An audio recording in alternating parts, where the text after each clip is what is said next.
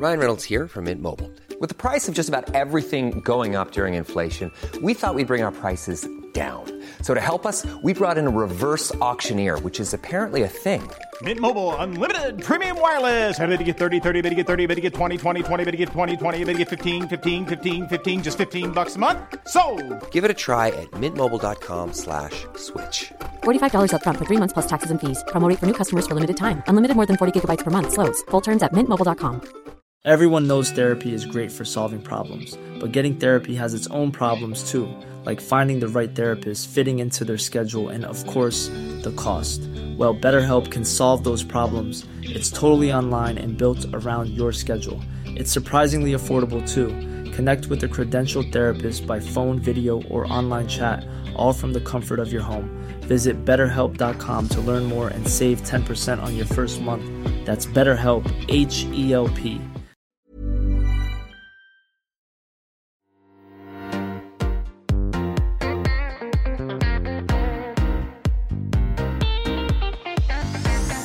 Hi everyone, and welcome to Confessions of a Debut Novelist, with me, your host, Chloe Timms. This week, I'm talking to Pim Wangtechawat about her literary novel, The Moon Represents My Heart. Pim is a Thai-Chinese writer from Bangkok. Her short stories, poems and articles have been published in various websites, literary magazines and journals. She has a degree in English literature from King's College London and graduated Edinburgh Napier University with a Master's in Creative Writing. In this episode, we discuss how she set up the rules for time travel in her novel, the challenges of writing in her second language, and what it's like when your book's optioned by Hollywood star Gemma Chan. But first, here's Pim with an excerpt from The Moon Represents My Heart. Joshua and Lily, 1988. Timing is imperative when it comes to love. Lily had always believed this. Meeting the right person does not matter if the circumstances are not aligned. If both of you are in different stages of your lives, you might be entangled for a while, sometimes even for longer than a while, but eventually the wires will always get crisscrossed or severed. It is inevitable. Timing, Lily always said, gives love wings. If timing had not cooperated, she would not have decided to go to that New Year's Eve party at Islington on the last day of 1987. She would never have stood outside, smoking by Pauline's rose bushes, and met Joshua. A month or so later, if timing had not been on her side, Pauline would not have suggested going for Chinese after class one evening, and they would not have ended up in the restaurant where Joshua worked, exactly when he was working. Lily would not have worn her yellow dress, her turquoise earrings, sat down at the table with her friends and almost gasped when he walked briskly over, a notepad and pencil in hand, ready to take their order. His eyes swept over her face and then he said, just one small change. She and her friends could have gone somewhere else. He could have been assigned a different shift. Her mother could have birthed her a week later. She could have taken a wrong turn down road once, and their love would never have materialized. But Joshua would disagree. Love, Joshua said, does not hinge upon timing. Instead, the opposite is true. Why fear time when fundamentally it is what you make of it? If he had not agreed to go with Kevin to that party in Islington, if Lily and her friends had not shown up at his restaurant a month or so later, love would find other ways to bend time to its shape, to its design. Other things would have fallen into place. On a different day, perhaps, under a different sky. They would have eventually met, their lives intertwining and molding into one. Fate made it inevitable. She might even be in the same yellow dress, with turquoise in her ears, her face lighting up in surprise as their eyes met, and she would say, "Oh, it's you." Hi Pim, welcome to the podcast. I'm really happy to have you on with me today to discuss your debut novel, The Moon Represents My Heart. Thank you so much for having me. I'm so excited to be here. Thanks for coming. Can you start by telling us what The Moon Represents My Heart is all about? Oh, thank you. So The Moon Represents My Heart is a story about a family of British Chinese time travelers. So the story starts when the parents, Joshua and Lily, go back to the past on a trip, and for some unexplainable reason, they don't come back. So the story follows their children, Tommy and Eva, as they deal with the ramifications of that loss and how that affects their own ability to time travel. And we also follow the story of the father as a young man as he moves from Hong Kong to the UK, and how he meets his wife and they fall in love and start a family.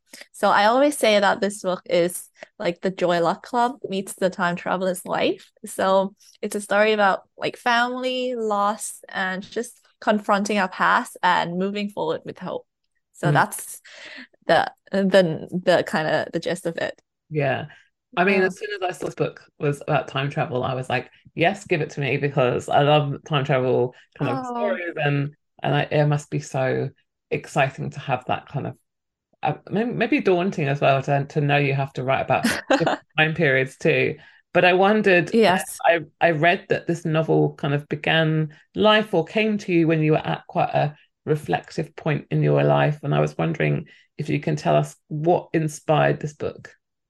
Um, yeah, I think what inspired it was that I was thinking a lot about, like you said, it was a very reflective period in my life also. I was thinking a lot about what makes me who I am today as a person, and what makes me this make the choices that I make in life, basically. And I found a lot of it led back to my own upbringing, and in particular, my relationship with my father, and by extension, his relationship with his father.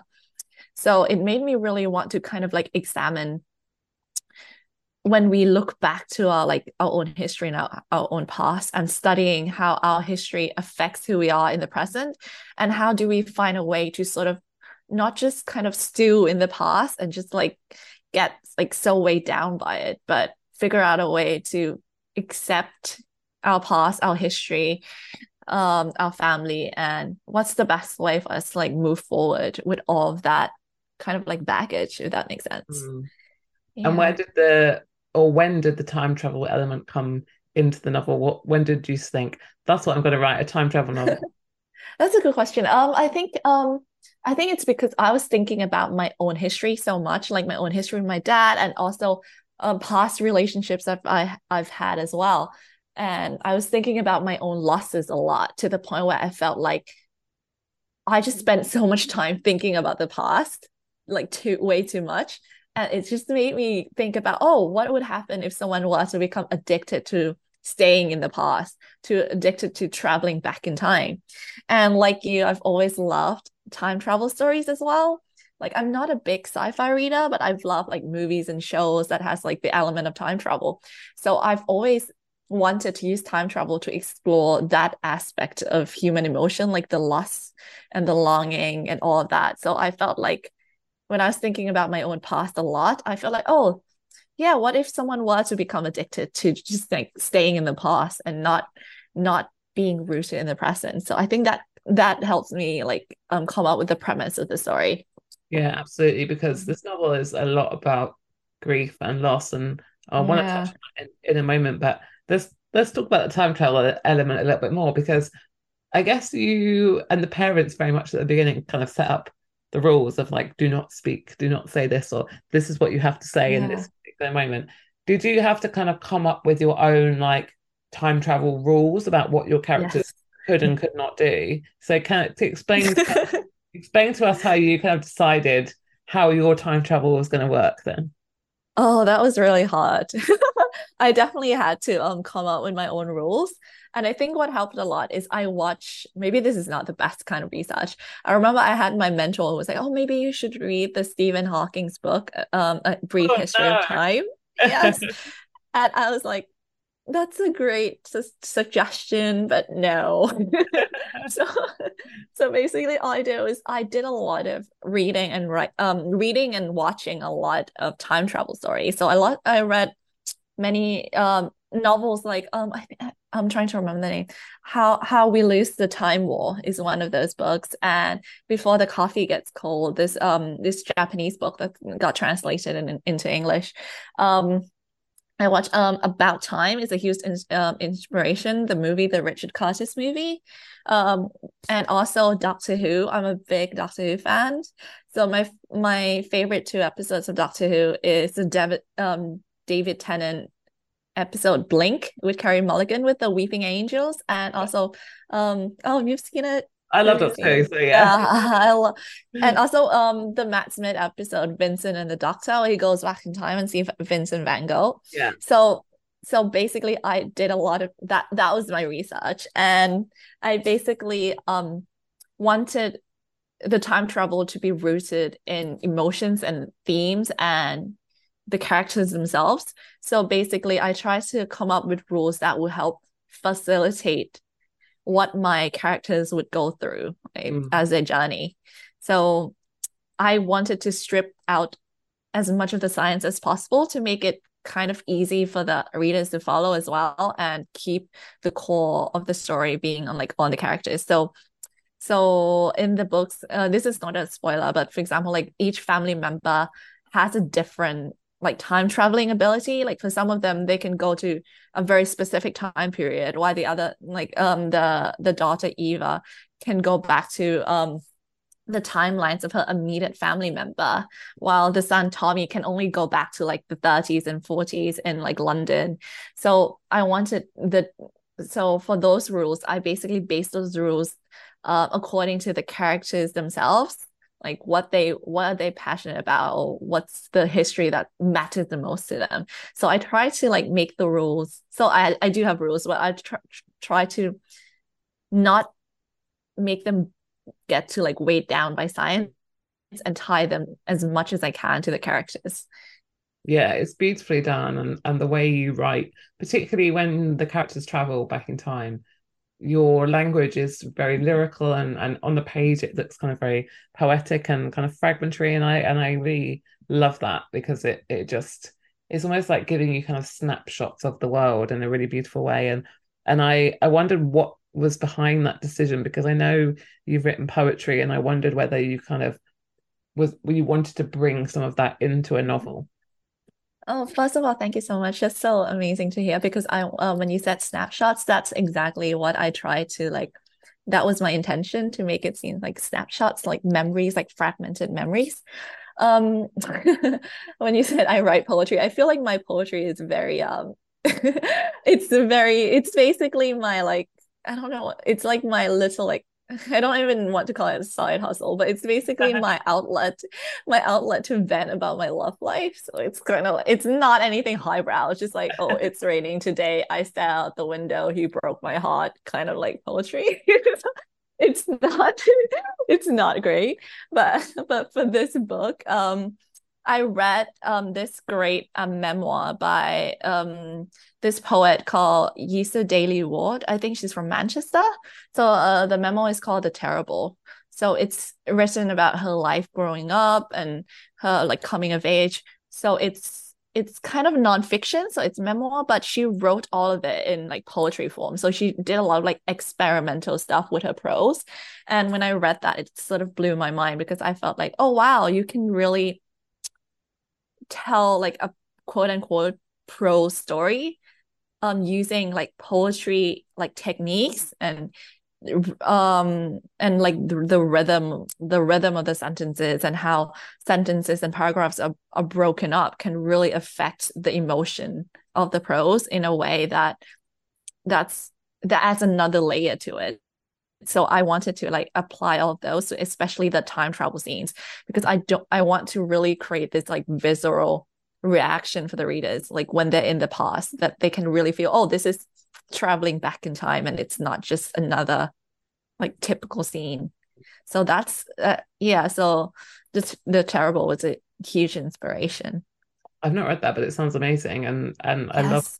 I love the way your kind of time travel sections look on the page, but also the way they read. And I kind of feel like as well, because of the way they're written, you almost zip along them quite fast, which is almost like traveling yourself in a strange way. Yeah.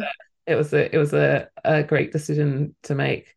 I was wondering if you could tell us a little bit more about the themes that you explored in this novel, because obviously grief and loss are so vital to the Yeah. story, particularly when the parents go missing at the beginning of the novel is like a death almost. Can you tell us about why you chose those particular themes to explore? I think one of the main reasons was that when I first started writing the book, my grandfather just passed away a couple of years ago. And the year he passed away was also the year that my dad got diagnosed with cancer. So it was a very so I had to, it was a bit of it's a grief of a certain kind that you had to deal with that. And so, and I feel like in my past, I've also had other losses in life. Sometimes loss doesn't really mean that people passing away. It also means people not being in your life anymore, people you love, just you fall out of touch with, or something happens and they can no longer be in your life. And I do feel like those kind of things, love and loss, go hand in hand. So, and I felt like when I was going through that reflective period, what I was really struggling with was how to come to terms with those losses, and how do I find new relationships and new connections while knowing that there is a risk of loss again. So I think that's I think that's a huge reason, my grandfather and also my own experiences, why I wanted to touch on these things in the book. It's kind of like my own journey in a way, playing out on the page through other characters. Yeah, I think the kind of emotional core of the novel comes across, probably because you were feeling it so strongly as you were writing it as well. I wanted to kind of go back in time ourselves and talk about how you came to this point in your life. How did you get to this point and in your publishing journey? Have you always wanted to write a novel? Had you always been kind of working away on something your whole life?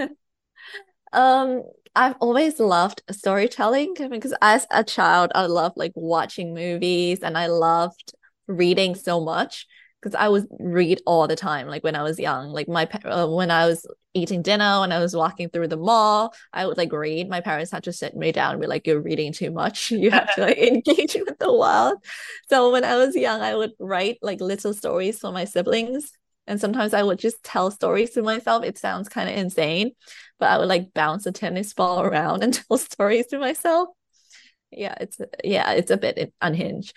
And then when I started growing up, I wrote quite a bit of fan fiction.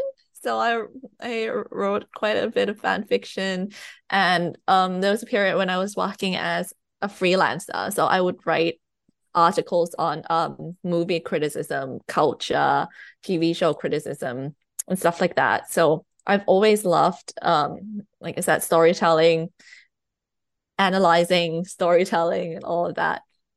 And but I've always wanted to write a novel because I loved reading so much. So, but I've never seriously written a long form thing, not counting a very long fan fiction story that I wrote. I've never written a whole novel until Moon. So I did my postgrad degree in creative writing because I really reached a point where I felt okay, I really need to make this dream happen. So coming from Thailand, you really have no idea how to do any of this, what the pathway is. So I took the postgrad course at Edinburgh Napier in Scotland. And that really helped me to finish the book, craft the book, finish it, and B, get it published. Life is full of what ifs. Some awesome, like what if AI could fold your laundry? And some, well, less awesome, like what if you have unexpected medical costs? United Healthcare can help get you covered with Health Protector Guard fixed indemnity insurance plans. They supplement your primary plan to help you manage out-of-pocket costs. No deductibles, no enrollment periods, and especially no more what-ifs. Visit uh1.com to find the Health Protector Guard plan for you. Many of us have those stubborn pounds that seem impossible to lose, no matter how good we eat or how hard we work out. My solution is PlushCare. PlushCare is a leading telehealth provider with doctors who are there for you day and night to partner with you in your weight loss journey. They can prescribe FDA-approved weight loss medications like Wegovy and Zepbound for those who qualify. Plus, they accept most insurance plans. To get started, visit plushcare.com/weightloss. That's plushcare.com/weightloss. Millions of people have lost weight with personalized plans from Noom. Like Evan, who can't stand salads and still lost 50 pounds. Salads generally for most people are the easy button, right? For me, that wasn't an option. I never really was a salad guy. That's just not who I am. But Noom worked for me. Get your personalized plan today at Noom.com. Real Noom user compensated to provide their story. In 4 weeks, the typical Noom user can expect to lose 1 to 2 pounds per week. Individual results may vary. Since 2013, Bombas has donated over 100 million socks, underwear, and T-shirts to those facing homelessness. If we counted those on air, this ad would last over 1,157 days. But if we counted the time it takes to make a donation possible, it would take just a few clicks. Because every time you make a purchase, Bombas donates an item to someone who needs it. Go to bombas.com/ACAST and use code ACAST for 20% off your first purchase. That's bombas.com/ACAST, code ACAST. So how did you come to get your agent? And so was it after you'd done the course that you then started pursuing agents? Yes. So the novel started as the dissertation or like the major project for my postgrad. Yes. So for our program, we need to have I think 20K or 30K of the novel done, and a chapter outline of what happens from beginning to end. So when the course finished, I had that, and then I just continued writing until the book finished. And then when I had the finished book, I started querying for agents, and that's how I got my wonderful agent Liza. So I think I finished it, the first draft, in November. I got November 2020, and I got Liza around June 2021. So I clean it up and then send it out, and and then Liza helped me get One World to publish the book. So yay. And how exactly. How quickly was it from getting your agent to getting your book deal? Was it quite a quick kind of submission process, or did that take a long time? Luckily, mine was quite quick. So I got Liza in, like I said, June 2021. My deal with One World was confirmed around October 2021. So I got Liza, we edited it together, and then we sent it out. So so it was quite just a few months. So it's very fortunate. And I'm imagining that you are not allowed to talk much about this, but I'm going to ask you anyway, because amazing, exciting, absolutely incredible news. Your novel is being made into a TV show with Gemma Chan. She's starring in it and she's producing it. Tell us about that. Tell us about finding out about that. And I know you probably can't tell us anything, but are you involved at all, or did you decide that was going to be someone else's job? What's the situation there? Yeah, so the book has been optioned. So what it means is that someone has the rights to turn it into a TV show, a limited series. So most people would understand that it's getting made for sure, but we don't anything can go wrong in Hollywood, knock wood, fingers crossed. So hopefully we get to the stage of it getting made. But right now, the signs are good. It's moving at a steady pace, not including the strike in Hollywood. But yes, so how that happened is so surreal. I got my publisher in like I said, October, and in December, Liza sent the book. My agent, sent the book to a film agent in LA. Her name is Tara Tominski. She's amazing, and she sent it out to a bunch of people in Hollywood. And Gemma's team got the book, and then Gemma read it, during Christmas, and she like related to it because there's so much. It's a British Chinese family, and her dad is also from Hong Kong, and all that. So she read it, and then she like got in touch wanting to option the book, and so we had her on board. And since we had her on board, it was like production companies were interested, and eventually we landed with 21 Labs, who made Stranger Things, and Netflix. So, and they seem very excited about the project and very passionate about it. And so far we in the process of like getting a script together, and they've been very kind, like including me in the process, like letting me provide feedback on like the adaptation. And yeah, so it's been a very surreal, very like crazy experience. And I'm trying not to get like too ahead of myself and be like, okay, let's just take it one step at a time. But yeah, it's definitely very mind-blowing. Yeah, absolutely. And yeah, like you said, it's one of those things where people hear optioned and they think it's going to be on TV in you know 6 months, but these things take a long time. But hopefully, fingers crossed, we'll see it at some point.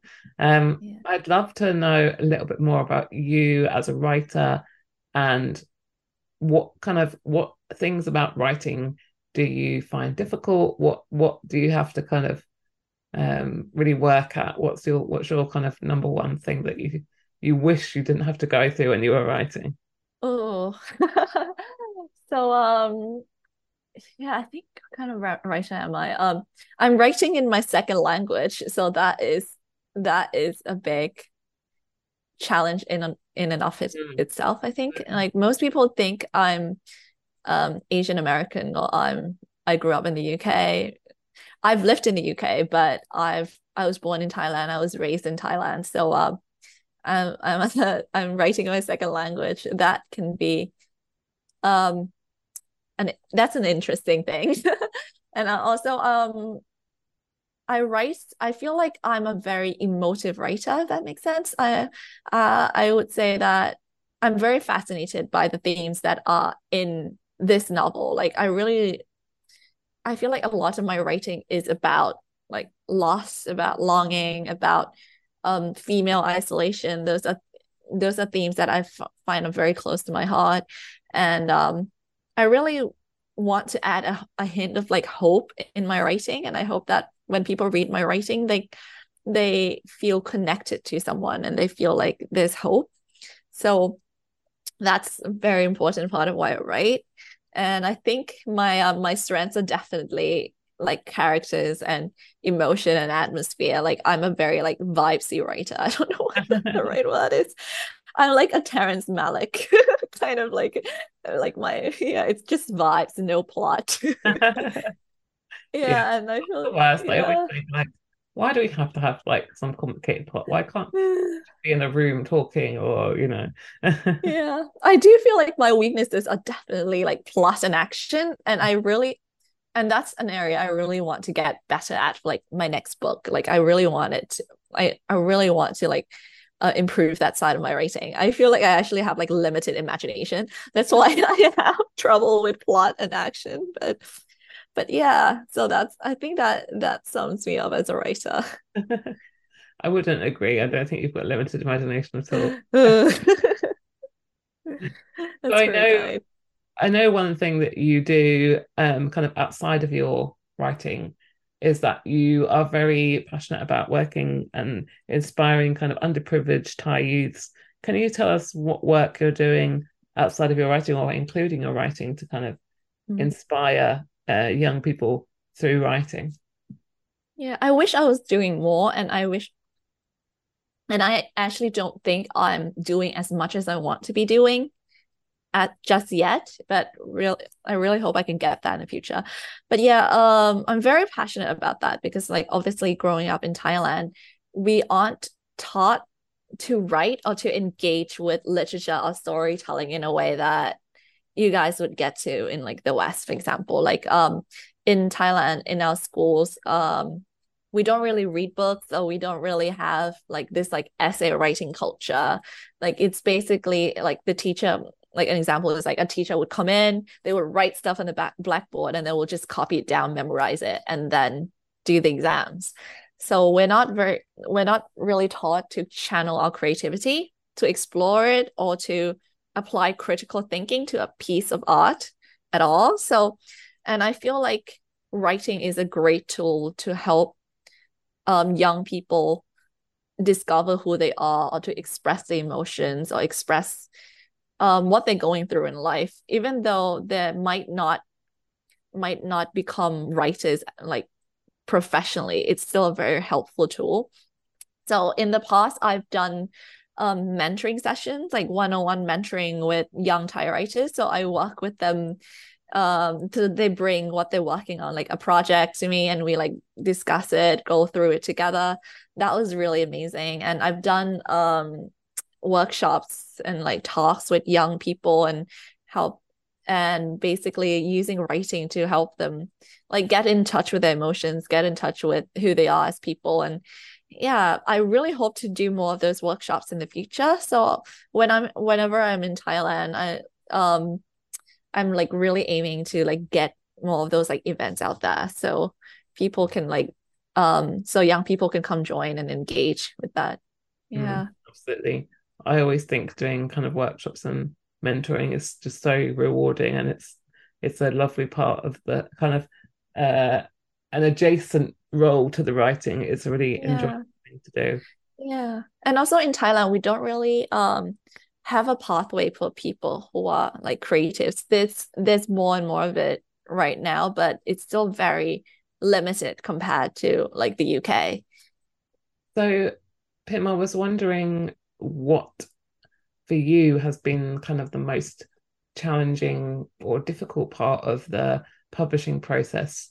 I think a lot of writers find that the journey from when you sign your contract to when your book is out is full of ups and downs, and is a real roller coaster. Is there anything that you think you've learned in that time that you would like to kind of say, right, if to the next cohort of maybe authors, if I could advise them with one thing, this is what I'd say, what would be your advice? I don't know if I'm equipped to advise anyone. but I feel like what I've learned the most is probably like the imposter syndrome doesn't go away. Like at first, like when the goal is like, oh, getting your book published, like somehow that would like validate whatever. But then when you get your book published, it doesn't, you just discover new things that you worry about, and you discover new doubts about yourself and your work. So I think if I were to give advice, I think it would just be what I'm trying to tell myself as well, to write what you're passionate about, like write what's in your heart, and just, yeah, if someone reads it, like one person or two people, and they connect with the work and they see themselves in the work, then I think that's already worthwhile. Like it's a very competitive industry, so it's very easy for you to kind of look at what you don't have compared to like other writers, etc.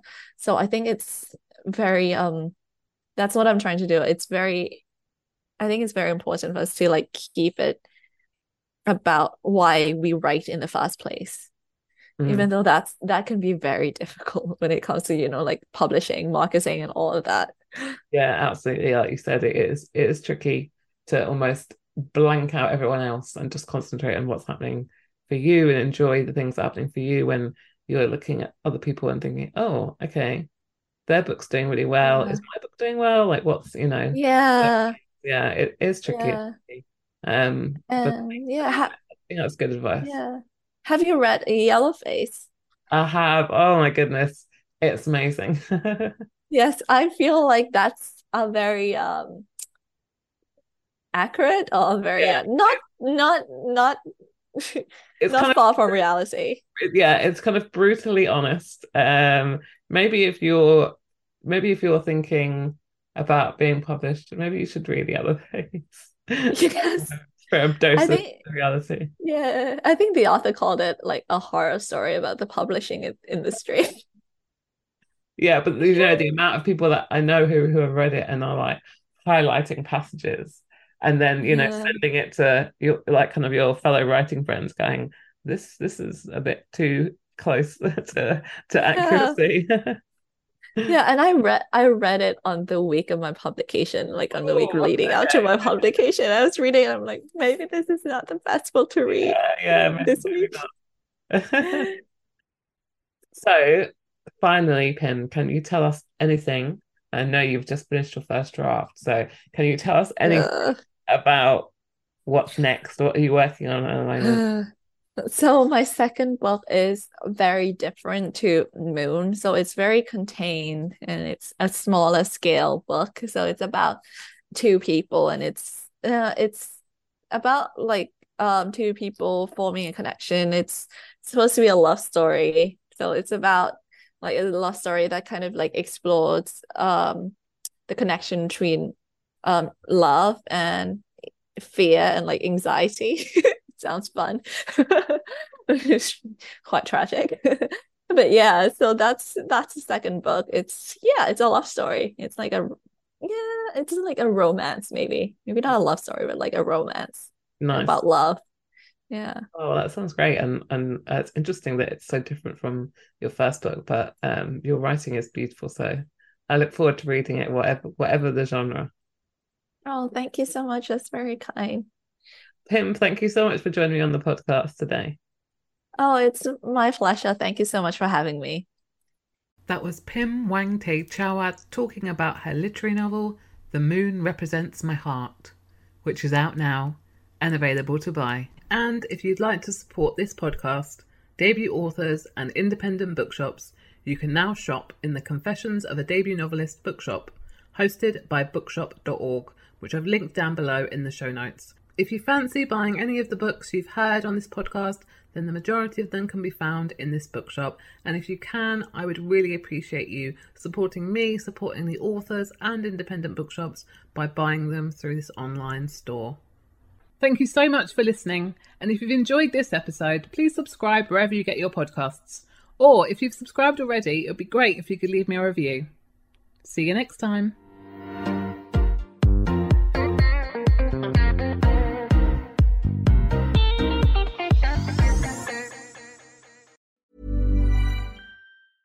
Imagine the softest sheets you've ever felt. Now imagine them getting even softer over time. That's what you'll feel with Boll & Branch's organic cotton sheets. In a recent customer survey, 96% replied that Boll & Branch sheets get softer with every wash. Start getting your best night's sleep in these sheets that get softer and softer for years to come. Try their sheets with a 30-night guarantee. Plus, get 15% off your first order at bollandbranch.com. Code BUTTERY. Exclusions apply. See site for details.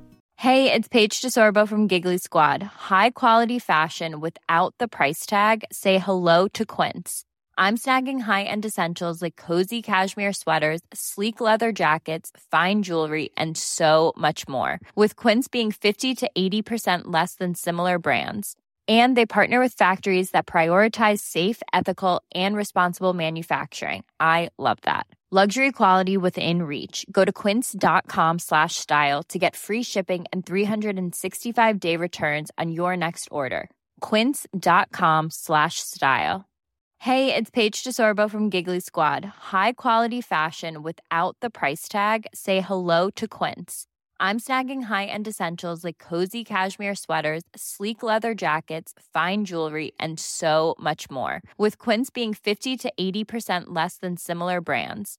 And they partner with factories that prioritize safe, ethical, and responsible manufacturing. I love that. Luxury quality within reach. Go to quince.com/style to get free shipping and 365-day returns on your next order. Quince.com/style.